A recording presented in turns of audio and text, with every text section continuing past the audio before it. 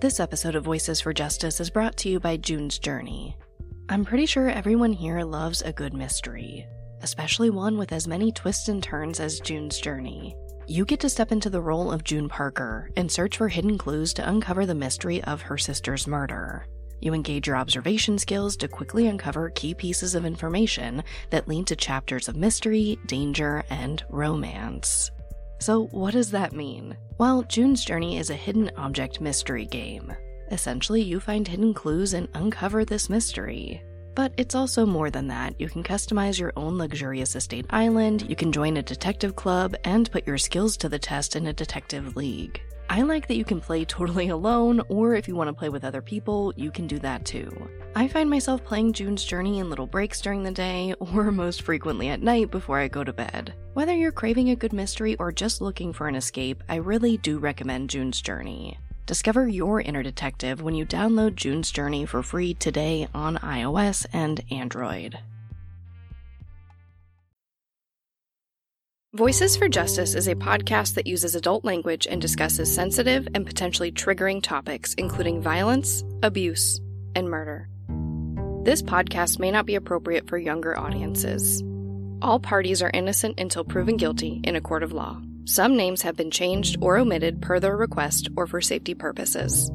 Listener discretion is advised. My name is Sarah Turney, and this is Voices for Justice. Today, I am discussing the case of 20-month-old Ayla Reynolds. According to Ayla's father, Justin, on December 16, 2011, he put her to bed at 8 p.m., and when he woke up, she was gone. Justin and his family are convinced that Ayla was abducted. However, law enforcement quickly dispelled this theory and accused Justin and those in the house the night Ayla went missing of knowing more than they're sharing with investigators. Despite some pretty damning evidence, years of fighting and lawsuits, and this quite literally becoming the largest search for a missing person in the history of the state of Maine, Ayla's case remains unsolved. This case was suggested to me during one of my TikTok lives, so I have to give a huge shout out to my TikTok family. If you don't follow me on TikTok, I do try to go live over there at least once a week. So if you ever want to chat with me or give me a case suggestion live, you can find me under Sarah E. Turney. Over on TikTok, you can also find video recaps of some of the cases I discuss here, as well as other cases I've come across on social media. But let's get into it. This is the case of Ayla Reynolds. Ayla Belle Reynolds was born on April 4th, 2010, to her parents Trista Reynolds and Justin DePietro. Ayla's pregnancy wasn't planned, and Justin and Trista never really had a relationship together. As far as I could find, there was never a formal custody agreement for Ayla, but Trista was the primary caregiver. Trista and Ayla lived in Portland, Maine, while Justin lived with his mother Phoebe and sister Alicia about 75 miles away in Waterville, Maine. Around the time of Ayla's first birthday, Trista began drinking heavily. By October 2011, she decided she needed help and checked herself into a 10-day rehabilitation program in Lewiston. While Trista was in this program, the plan was for Ayla to stay with Trista's mother and sister. It seems that during this time, Justin or someone in his family called social services to report that Ayla was not with her mother. Ayla was removed from her grandmother's care and placed with Justin. According to the officer facilitating this transfer, Ayla was very upset. Trista says that as soon as she heard that Justin had custody of Ayla, she began fighting to get her back. Pretty soon, Ayla began coming back from Justin's house with bruises. He would say that these were just from playing with other kids, from horseplaying, that type of thing. But there's a few times that really stood out to Trista. One is when Ayla came back with a lot of bruising all over her body. When she asked Justin what happened, he said that Ayla was in a ball pit at a Chuck E. Cheese and was fighting with some other kids. But Trista looked into it, and apparently that Chuck E. Cheese didn't even have a ball pit. Another disturbing incident for Trista is when Ayla suffered a pulled muscle in her leg. This appeared consistent with an aggressive diaper change. It would take a few weeks before Ayla could walk normally again. Trista did document and report these issues with social services, but no action was taken. According to Trista, Justin also began telling her that she was never going to see Ayla again. Then, on November 11th, 2011, Ayla was taken to the emergency room. According to Justin, the night before, it was raining and dark. He was carrying groceries in one hand and had Ayla in his other arm. Justin told ABC News that typically he would let Ayla walk, but since it was dark, he decided to carry her. While he was walking up a short set of steps that led to his kitchen, he slipped and fell on top of Ayla. Justin says that she was fussy that day, but she seemed okay. It wouldn't be until the next day that it seemed apparent that she needed medical attention. The hospital determined that Ayla had a spiral fracture in her left arm. This is a twisting type of injury. I've seen some speculation about this. Some say that because it was a spiral fracture that is consistent with twisting, that Justin is lying, and that perhaps Ayla was grabbed violently by her arm. But according to Dr. David L. Holden at McBride Orthopedic Hospital, this type of injury can happen in a lot of different ways, including people running into each other, wrestling, bicycle accidents, and, quote, simply falling downstairs. Now, this is a serious and painful injury without a doubt, but I just wanted to set the record straight that it is possible that Justin falling on Ayla could result in a spiral fracture. However, this typically being such a painful injury, I do find it hard to believe that Ayla was just fussy, as opposed to being in a lot of pain. But obviously I wasn't there, so I just don't know. Ayla would end up getting a soft cast for this injury to be held with a sling. This episode of Voices for Justice is brought to you by Quince. The weather is getting warmer, which means it's time to put away all the sweaters and pants and say hello to shorts and t-shirts. I absolutely was looking to update my wardrobe without spending a fortune, and I went right back to Quince for that. I personally don't love trendy clothes that I have to replace every few months. I am looking to build my solid core collection of essentials, and with the huge selection at Quince, I can do that. They have premium European linen dresses, blouses and shorts from $30, washable silk tops, they have jewelry, and so much more. One thing I really love about Quince too is that they only work with factories that use safe, ethical, and responsible manufacturing practices. And they only use premium fabrics and finishes, so you're not cutting any corners when it comes to quality. I've really been trying to play with pairing casual with more upscale pieces. So recently I just matched a silk skirt with this black tee that I just love and fits really, really well. I think it came together pretty cute. Get warm weather ready with Quince. Go to quince.com/justice for free shipping on your order and 365-day returns. That's QUINCE.com/justice to get free shipping and 365-day returns. Quince.com/justice. Trista didn't know it at the time, but November 21st, 2011 is the last time she sees her daughter. On December 15th, she files paperwork to get full custody of her.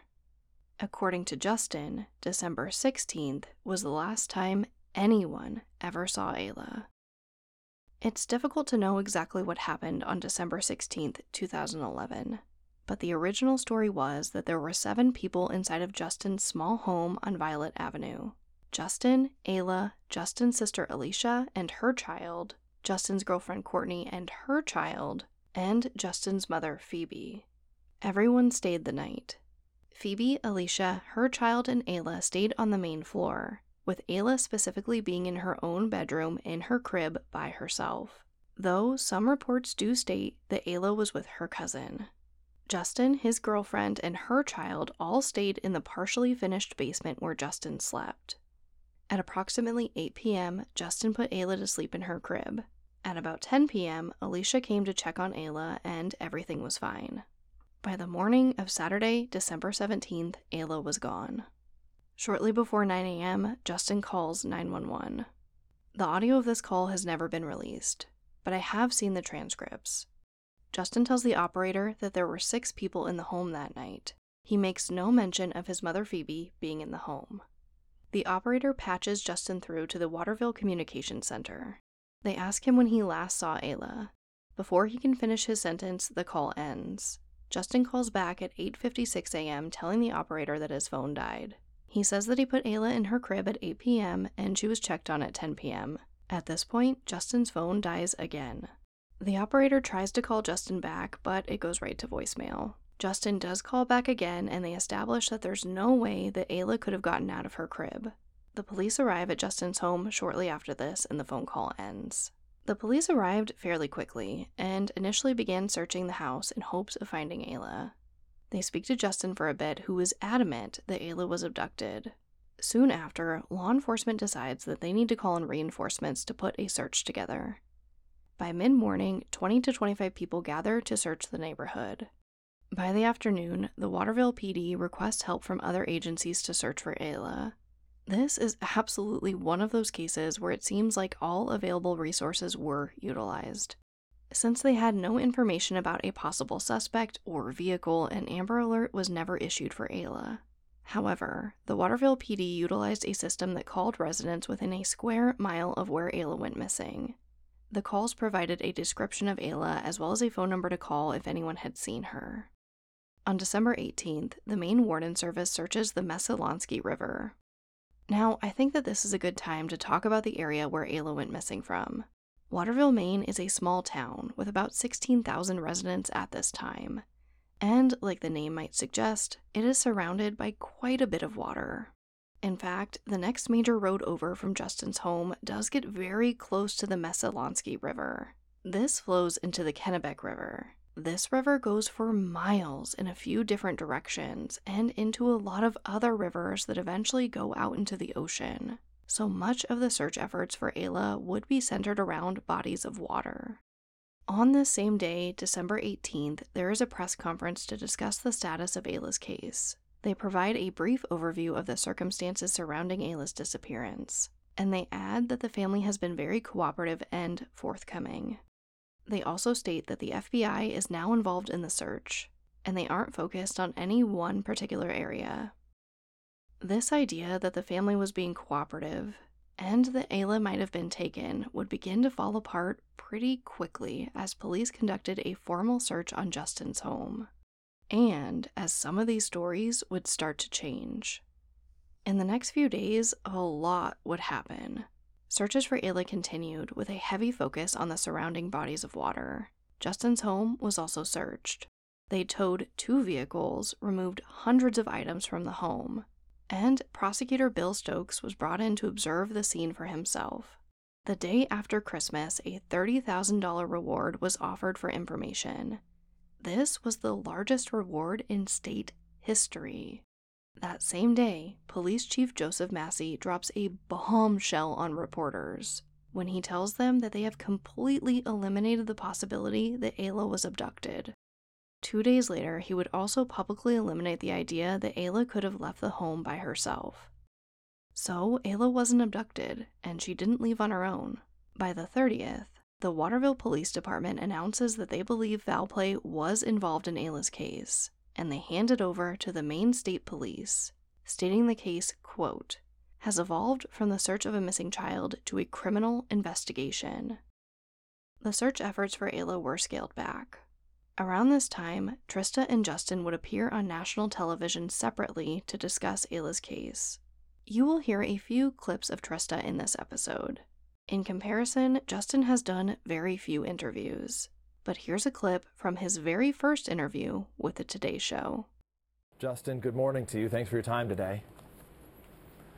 I thank you for having me. This is our first chance to speak to you publicly. Can you give us a sense why you're coming forward now? There's a few reasons why. Initially, the first few days, I was emotionally incapable of coming out to do an interview, and I had been advised that by coming on and doing an interview by law enforcement that it could possibly hinder the investigation, and I'm here to help in any way I can. And by coming on here, it was in hopes of reaching out to the person that does have my daughter and to let them know that what you're doing isn't right. You may think what you're doing is right for Ayla, but it's not. You have no right. You're not her parent. She belongs home with her family. And Justin, as you just heard in the piece, police are now saying that they believe foul play is involved. What are investigators telling you about what happened, what they believe may have happened here?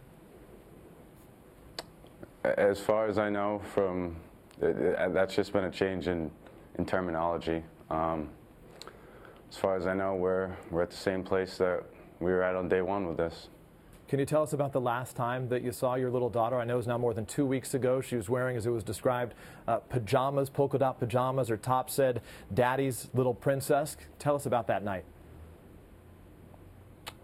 It was just a normal night. There was nothing. I put her to bed, and just a normal night. A lot has been said about you, obviously, in the last couple weeks before we had a chance to speak to you directly. What do you think people should know about you and about your relationship to your little girl? Well, I can tell you what I'm not. I love my daughter. I would never do anything to harm my daughter. She's the world to me. If we can ask you specifically, Ayla's mother, Trista, has been on this broadcast twice in the last couple weeks.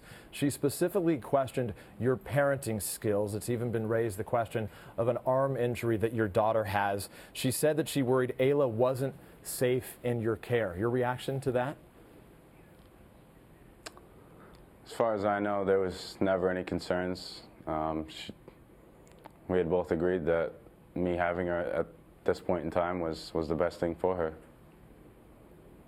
Trista had been in October in rehab for substance abuse. Can you tell us specifically then about your daughter? Tell us what makes your daughter so special.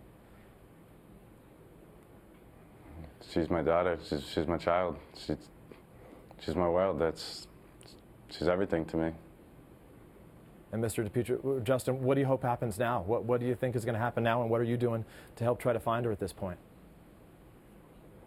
Just want my daughter home. I'm doing anything possible that I can to get my daughter home. Feels like a helpless situation at some points, but I'm doing what I can, and it's part of the reason I'm coming on here today in hopes of reaching out to the person that does have her. Well, our thoughts are certainly with you and your entire family as you try to find your little girl. Justin DiPietro, thanks very much. By mid-January, polygraph tests were administered. At first, Justin didn't discuss the results of his test, but he would later tell a local reporter that he smoked it. Trista would tell the public that she wasn't able to complete her initial polygraph test due to a medical condition. However, she would later declare that she passed a future test. By the end of January, we get another bombshell. This comes just hours before a balloons and bubbles vigil for Ayla. The police announce that blood was found in the basement of Justin's home. They say that they need to do further testing, but it would later be determined to be Ayla's blood. They add that they believe the 3 adults in the home, quote, have not given us the full story. These are obviously huge developments. It's been about a month since Ayla went missing, and law enforcement is saying that she didn't wander off on her own. She wasn't abducted. There was blood found in the home, and they don't think the 3 adults in the home that night are giving the full story. Now, did you catch that they said 3 adults instead of 4? The original story given to the public was that Justin, his girlfriend Courtney, his sister Alicia, and his mother Phoebe were all in the home that night. Well, it turns out Justin's mother Phoebe wasn't actually there. She would later tell CNN that she did lie to the public to protect Justin and the investigation. She adds that law enforcement knew the truth all along. This is really interesting to me, because this plays into a theory I haven't discussed yet, and that's the theory that there was a party at the DiPietro house the night before Ayla went missing. In Phoebe's initial statements to the media, she said that she was home that night, the doors were locked, and specifically that there was no party. Now, I wasn't able to find a lot of good, credible information about this alleged party the night before Ayla was reported missing, so I don't have much to tell you about it. But although this information leaves us with more questions than answers, there was no way I could leave it out. Was there a party that night? Could something have happened to Ayla during that alleged party? We just don't know. What we do know is that Phoebe lied about being in the home that night. We know that she denies the existence of any party, despite not even being there that night, and we know that Ayla's blood was found in the house. So let's talk about that blood. Information about where the blood was found and how much of it was found would trickle out over time. But eventually it would be determined that a lot of Ayla's blood was found pretty much all throughout the home. It was found on her favorite baby doll, her slippers, her car seat, in her bed, on a fan cord, throughout her bedroom, in Justin's bedroom area, on Justin's shoes, in a blue plastic tote, and on a blanket or sheet inside of that tote. Trista would tell the media that the police told her that they believe Ayla's body might have been wrapped in that sheet or blanket and then placed in the tote.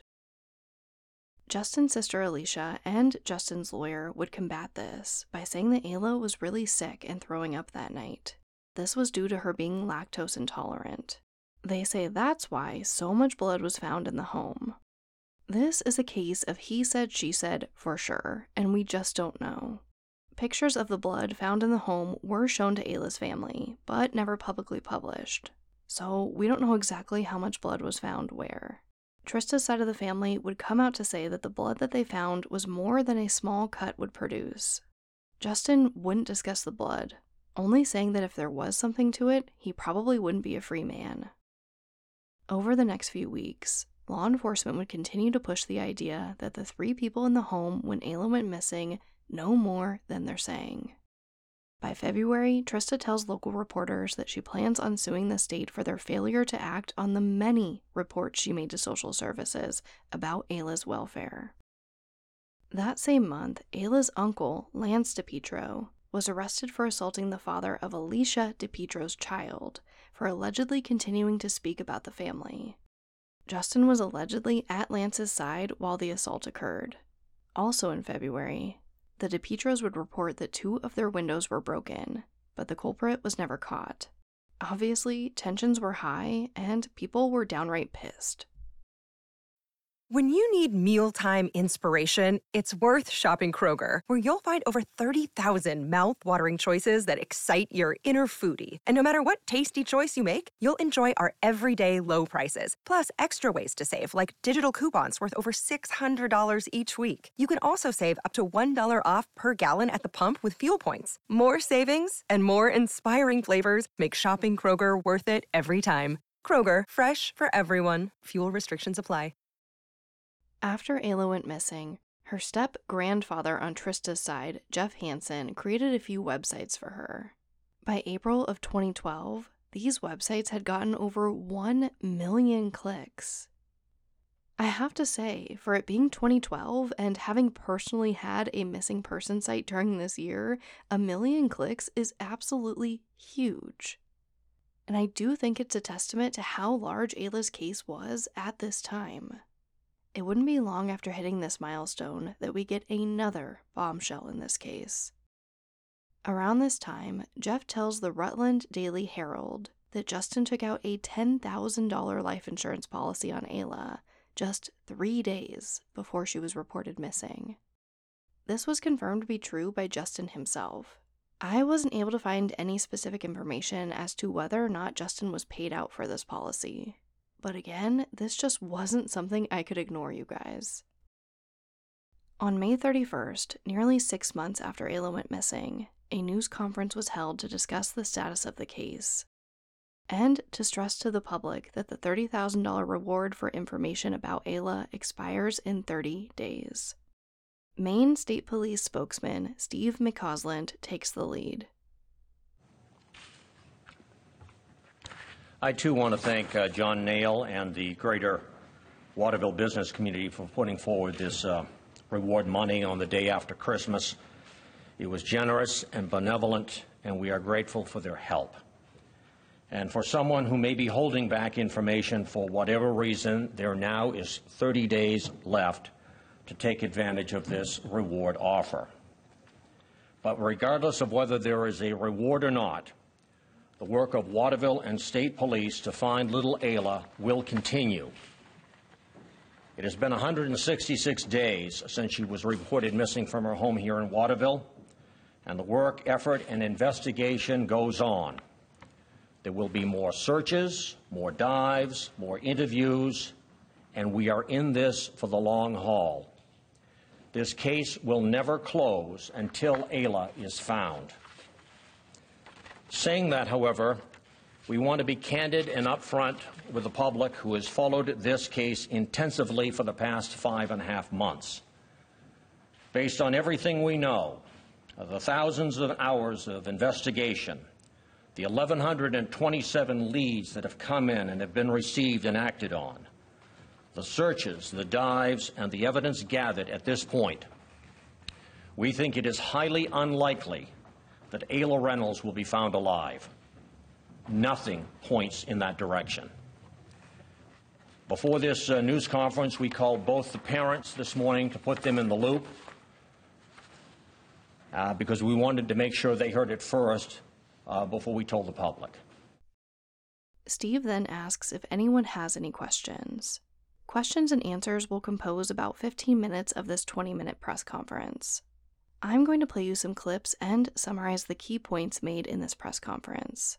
But if you want to watch the entire video for yourself, which I do highly recommend, or any of the other conferences I mention in this episode, you can find links at voicesforjusticepodcast.com under the Cases tab. But back to Steve. Why is it that you can't charge them with obstruction of justice?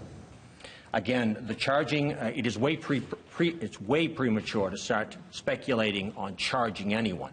Our focus is to find Ayla, and therefore, at that point, we will take the case where it leads us. We have stated all along of the 3 individuals inside that home, our stance has not changed. We feel that they know more than they've told us, and nothing has changed since we talked about that a couple of months back. Have you developed any suspects? I'm not talking about suspects. Marl? Can you say whether you've had any continued communication with Alicia or Courtney? Is there any discussions with them at all, or has communication been cut off? Communication, there really has been no change in the communication aspect. Not a lot of communication between the 3 adults that were inside that home that night. Where are we in the investigation? Have we hit a wall in terms of leads and clues and just people calling with information? Again, Steve, for your question, I didn't catch all of it. Where are we in the investigation? Have we hit a wall, not getting the leads, not getting clues? The leads are still coming in. Again, the number is 1127, and those leads continue to come in. The investigators continue to get them. I continue to get them through my email, and they're all forwarded and they're all worked on. So the leads have come in, but again, because of the time span that has arrived, it's been 5.5 months. The leads obviously are slower now than they were back in December and January. Go ahead. Did the amount of blood discovered at 29 Violet Avenue play into Tuesday's decision? Again, that's an investigative question. We're not going to get into specifics. We're not going to get into the specifics of that, of what was found and how that played in the decision that we've now arrived at and announcing today. It's a culmination of everything, the evidence, the searches, and the fact that it's been 166 days. Is this heading down the road of a cold case, in your opinion? It's far too early to talk about a cold case and get this. This is 166 days. This isn't CSI, where everything is solved in 60 minutes. It is, some cases take a great deal of time and effort. It's evident of what has taken place in this case since December 17th, and this case will remain open and active until we find her. Steve, you believe she wasn't abducted. Do you also believe that is it still possible that you're looking at that she somehow left that home on her own? No, and Chief Massey, in the first week, talked about that she did not leave that home on by herself. She's 20 months old. And she wasn't abducted? And she was not abducted. So you're really focusing on these 3 people in that house? They were the adults. They were there. And they may have answers. Justin, in his case, obviously is her father. She was in his custody, and that we believe he knows more than he's told us. And that is where we stand. That we think that he or the 2 others inside that home or any others that are associated with that home may have information that they just haven't told us. Can you share any of the conversation with the family, with the parents? Were they surprised to hear? This is the two parents this morning. The two parents were called right around the noon hour. I can characterize that Trista was understanding, as she has been throughout this entire ordeal, and that she was thankful for the call. Justin was also thankful for the information. His reaction was no reaction. Is that unusual? Ask him. Obviously, officials are keeping a lot of information about Ayla's case private. But in addition to what you heard, there were some other things mentioned during this press conference that I found to be interesting. Steve mentions that items from the home were still being analyzed. He reiterates that this is a criminal investigation, but still a missing persons case and not a homicide. He adds that Justin is free to leave the state as he pleases. And he says that they have no estimated cost for Ayla's case, but they will spend whatever it takes to find her. By December 2012, officials say that they followed up on leads from 40 different states, and that Ayla's case is now the largest missing persons case in state history. By this time, Trista has also moved to a smaller town outside of Portland, saying that the daily reminders of Ayla were just too much to bear. In January of 2013, Trista gets more information about the blood found in the home, and she's shown a map of where all the blood was found. Initially, her side of the family made a statement about the blood being more than you'd see in a normal small cut. After seeing this map, she told the Bangor Daily News, quote, "It literally looked like a murder scene to me. I think just seeing her blood makes me wonder how much she suffered. Justin, Alicia, and Courtney are still walking the streets like nothing happened. After seeing the evidence, it started to settle in my mind that Ayla more than likely really is deceased and not coming back. I'm not able to close my eyes and not see her blood." Over the year, more searches would be performed, none of which were successful. By mid-September 2013, Trista announces that her relationship with investigators has deteriorated, and she barely hears from them anymore. So she's ready to make some waves in hopes of sparking a prosecution. And she certainly made some waves. Just about a week later, on September 25th, she publicly confronted both Justin and his mother, Phoebe. This is while Justin was at the courthouse for domestic abuse charges unrelated to Ayla's case. First, Trista and her father, Ron, confront Phoebe. Hi, my daughter's Ayla, your granddaughter. Why don't you tell us what you did with her, Trista? Why don't you tell me? No, you know what, Phoebe? Do not grab me. Tell me. No, Phoebe, you tell me what you did with my daughter. Tell me what you did with my daughter. Tell us what you did with her. Really? Because she was in your house with blood. Wait a minute. What Where is she, Phoebe? Where? You don't even have... Let me go, Brian. Let me go. You don't even have the decency to look me in my face, Phoebe, and tell me what happened to my daughter. Hold on. You're a fucking murderer. You're something to my daughter.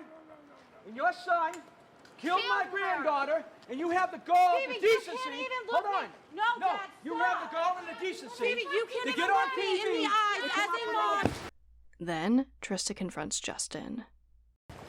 Justin! Where is it? Justin! No, talk to me for a minute. Justin! I can see it in your eyes. And you know that's the problem. You look at me and you're gonna... I know you care. Just say something, man. Please, Justin.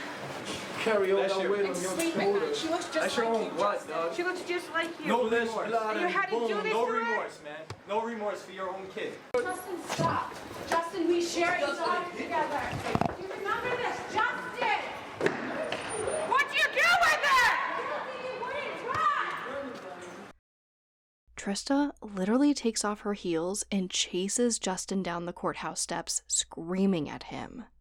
The video then cuts to Trista's father, Ron Reynolds, and then back to Trista again. Justin, he's a murderer. He killed my granddaughter. All the evidence is right there in that house. With all the evidence that my daughter has come out and said, and probably more that the state police has, honestly, are we not supposed to feel like this? Are we not supposed to hurt every day?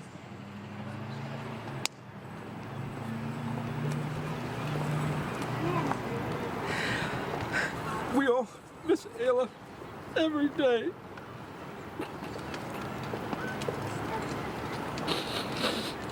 Every day. No, I want them to pay for what they did to Ayla. Like, there is no reason for her to be taken from me. There was no reason for Ayla to be removed from my sister's care. There was no reason for any of it. Like, I don't get it. I mean, this should have never happened. This still shouldn't be going on because Ayla should still be with me. She was in a safe place, and Justin pulled a fast one, just like he's done with state police and the Attorney General's office. He's outsmarted them. Like, who can outsmart the state police as the way Justin did? I didn't even think he was that talented. I imagine seeing this and even just hearing this might seem insane to some people.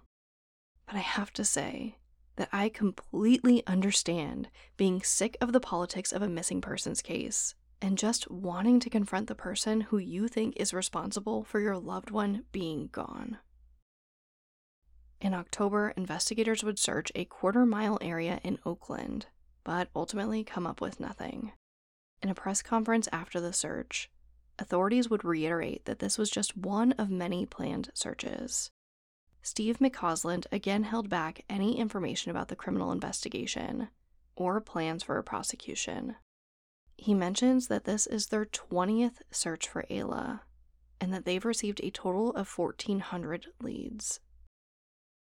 In January 2014, a demonstration was held at the Waterville Police Department in hopes of creating pressure to make an arrest in the case. This was organized by a woman named Heather, who saw Ayla's case on social media. She ended up driving 13 hours to Waterville to lead the demonstration. About 45 minutes into the demonstration, Trista did make an appearance as she handed out Dunkin' Donuts coffee and treats to demonstrators. The next year or so is pretty quiet in Ayla's case. In 2016, Crime Watch Daily confronted Alicia DiPietro, who was still living in the same home with Justin and Phoebe. She says that her family believes Ayla could still be alive somewhere. She also says that she's seen the pictures of the blood, but reiterates that it was from Ayla throwing up due to being lactose intolerant. She adds that there was no foul play in the home and that Justin is a good dad. In 2017, Trista had Ayla legally declared dead in order to move forward with a wrongful death suit against Justin. In December 2018, Trista and her lawyer hold a press conference to announce that they have filed the wrongful death suit. Trista's lawyer says that they've had a very difficult time serving Justin with this lawsuit. Justin now lives in Los Angeles, California, and when he was initially served, according to Trista's lawyer, he denied his identity. But the process server was armed with a picture of Justin and ended up serving him anyway. Justin didn't appear to contest the lawsuit, and hadn't responded at all up to this point. When they tried to serve him again for this official filing, his last known address was the parking garage of a courthouse in Compton County. Essentially, Trista and this lawyer are now researching Ayla's case for themselves, independently of law enforcement. They have depositions from Courtney Roberts and Alicia DiPietro, but have yet to depose Justin. Both women were asked to take a polygraph test and declined. Trista's stepfather, Jeff, discusses how he set up a GoFundMe account to help with the expenses of the lawsuit and this independent investigation. At this conference, Trista also speaks for herself. And if you could, Trista, introduce yourself, please. Trista, Ayla's mom. So today marks 7 years since Ayla was taken from me. Not a day goes by that I am not haunted by what happened to Ayla. For 7 years, I've asked myself, who would want to hurt such an innocent little girl that was filled with so much spunk? Who would want...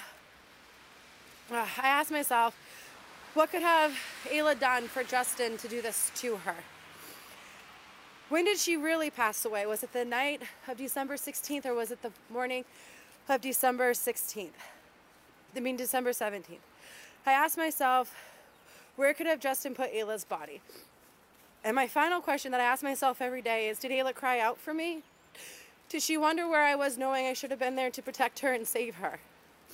Or was she that strong girl and wondered why her daddy was doing this to her? I'm not a perfect parent, but who is? What I do know is I love my children and I will always be their voice. In the last 7 years, I have fought to get Ayla closure, and maybe I finally get to lay her to rest. As we hit Ayla's anniversary, I wonder if this is haunting you, Justin. I wonder if our daughter haunts your dreams, or if you see her blue eyes when you close your eyes at night. I wonder if you even think about that night you murdered our daughter, and took her life from her. We both know your story of Ayla being abducted is not real. So why not be the voice for our daughter and tell me the truth? It's funny, you run and you hide from what you did to our little blue-eyed hair girl that you once called Princess.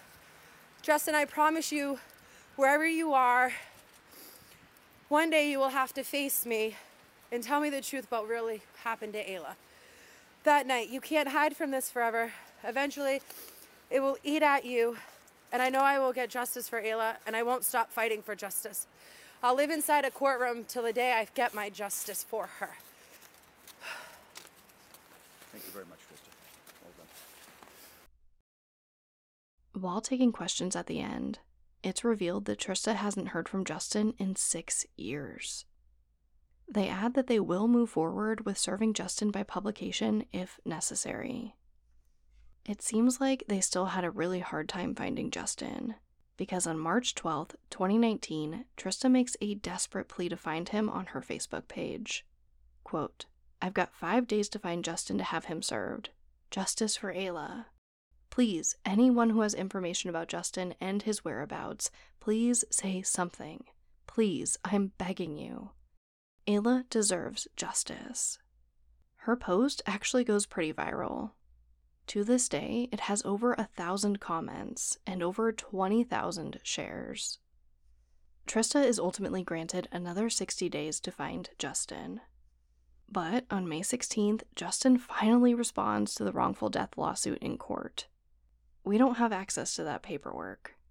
But Justin's lawyer would defend his client by stating, quote, "He had nothing to do with her disappearance or death. He's given many hours of statements to police. He did cooperate. His story has been consistent throughout. He had nothing to do with her disappearance. He obviously struggles with this every single day, as every parent of a child that has been harmed or disappears would naturally feel." Around this time, Trista sits down with the Bangor Daily News to discuss where she's at with Ayla's case and the wrongful death suit. I have hope, but I don't have hope of her coming home, and I don't have hope of finding her body, but I have hope of getting her justice, and I have hope of the people being prosecuted for what they've done.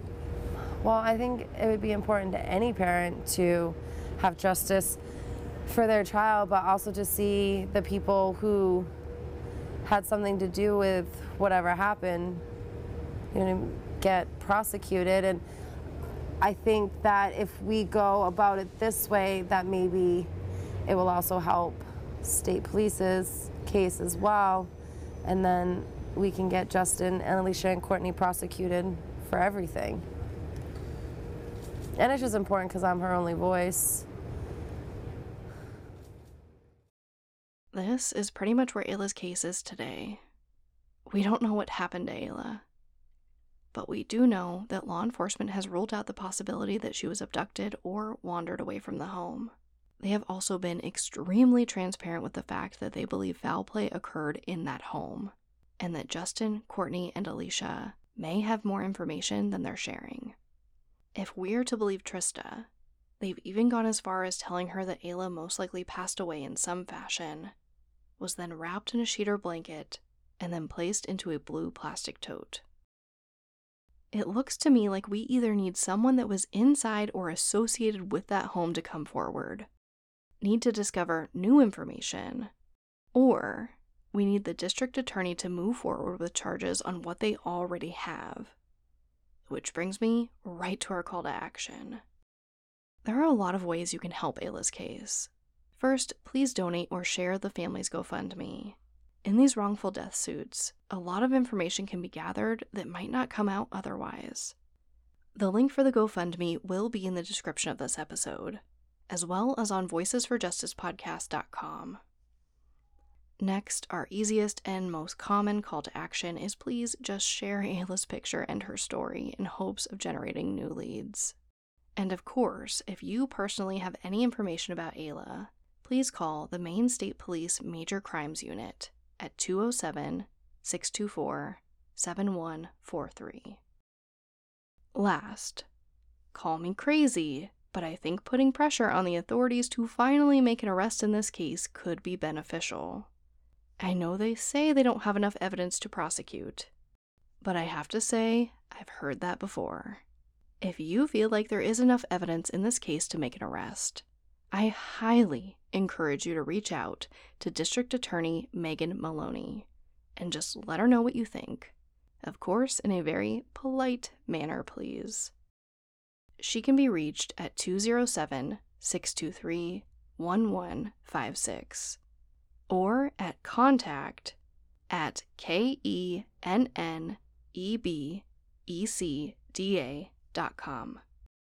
This method has not only gotten results in my sister Alyssa's case, but literally 2 other cases covered here on Voices for Justice just this year. Those are the cases of Jessica Easterly and Jacob Blondin. So don't tell me there's no hope, because there truly is. It sounds like Ayla's case just needs a little help. As a reminder, Ayla Reynolds was 20 months old when she went missing. She has blonde hair and blue eyes. At the time she went missing, she was about 2 feet 9 inches tall and weighed approximately 30 pounds. She was wearing green onesie pajamas with white polka dots and the words "Daddy's Princess" written across the front. But, as always, thank you, I love you, and I'll talk to you next time.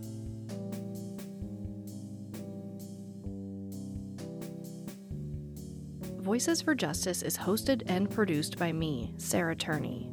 For more information about the podcast, to suggest a case, to see resources used for this episode, and to find out more about how to help the cases I discuss, visit voicesforjusticepodcast.com. And if you enjoyed this episode, please take a moment to rate and review the show in your podcast player. It really does help more people find the podcast and these cases in need of justice.